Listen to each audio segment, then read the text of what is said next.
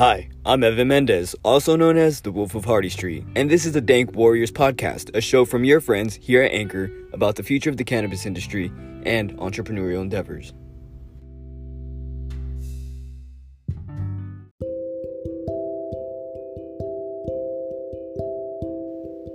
January 19, 2019, Saturday, 12:26 a.m. It's officially 2019. I've grown so much now I'm 26 years old. And I can genuinely say I'm at a point in life where I admire and cherish every moment in my life.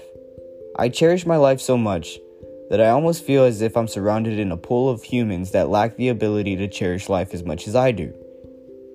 Growing is a part of the cycle of life. I was watching an episode of Charmed today, and one of the quotes an elder said struck me. He said, "Evolution can take millennium." I don't believe that's true. I believe evolution is a state of mind. We all are capable of achieving. I battle with my inner demons every day.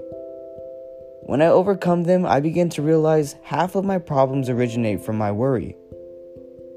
My worry of those that I'm surrounded by. I can't control people's thoughts, although I wish I had the ability to. I wish I had the ability to change people, but I don't. No one is that strong. No one has that control over us. We all choose our own destinies. I just want my life to flourish with success and happiness, and I wish that for all of those around me.